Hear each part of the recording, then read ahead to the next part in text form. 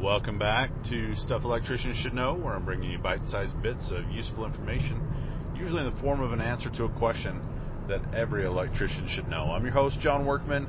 Glad to be back with you this morning, and let's talk a little slang today, should we?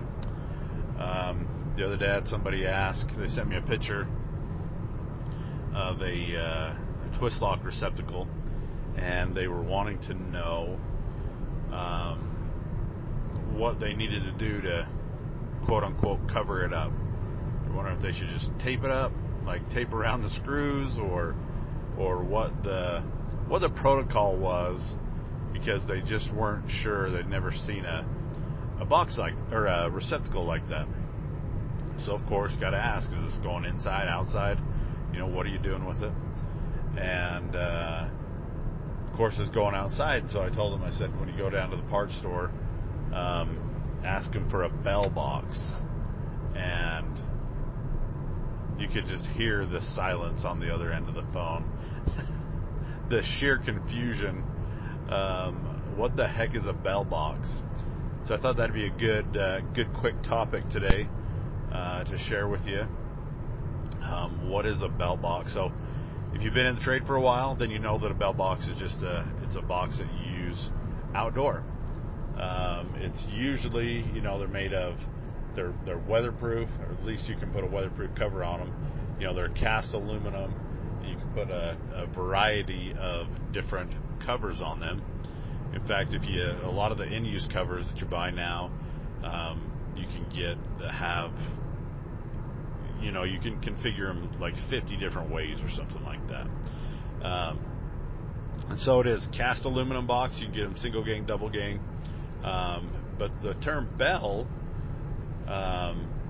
came from the founder of the guy who originally invented this box back in approximately 1946, named Frank Belek and his partner Harry Stillman. They were the first ones to market weatherproof boxes with their covers. And like any good business, it was later acquired by Square D in 71, and then in roughly 1986, Hubbell Rayco are the ones that picked those up. And you can get extensions for them. You can get them with different size holes, ½ inch, 3/4, 1 inch, and then you can of course put any device you can think of inside of a bell box. So anyways, if you're an apprentice and you get asked to go get a bell box, that's what you're looking for. It's just your weatherproof outdoor box. Usually they're gray. You can get them in different colors, but gray is pretty much the most standard one.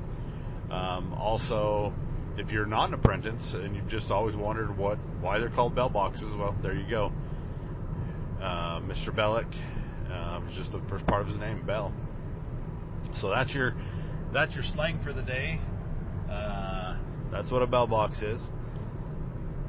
If you would like to learn about the unwritten rules for electricians, just want to let you know that I'm rewriting Volume 1 of Rules for Electricians, but then also finishing up Volume 2 and Volume 3. So each one of these volumes is going to have 100 unwritten rules for electricians. Some of them are pretty serious, some of them are pretty funny. This comes from talking to hundreds and hundreds of electricians and figuring out what works and what doesn't, and want to pass these on to you. Volume 1 is already published. It's been published actually for like 4 years, and you can get the original version on Amazon right now.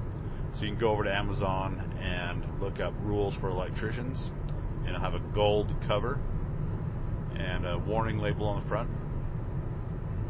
If you want that original version, like say I am doing a revision of that and going to release it with the trilogy, volumes 1, 2, and 3. So you'll be getting 300 unwritten rules for electricians that that are going to make your life easier and teach you a few things about the trade. I'm excited to get that out there, excited to get it in your hands. So anyways, if you're interested in that, just keep an eye, or just keep listening to the podcast. I'm going to keep you updated, and keep watching my Instagram, electricians_library, and we'll keep you posted there. So thanks again for tuning in. I appreciate it. It's good to be back. Excited to keep sharing good stuff with you guys, and we'll talk to you soon.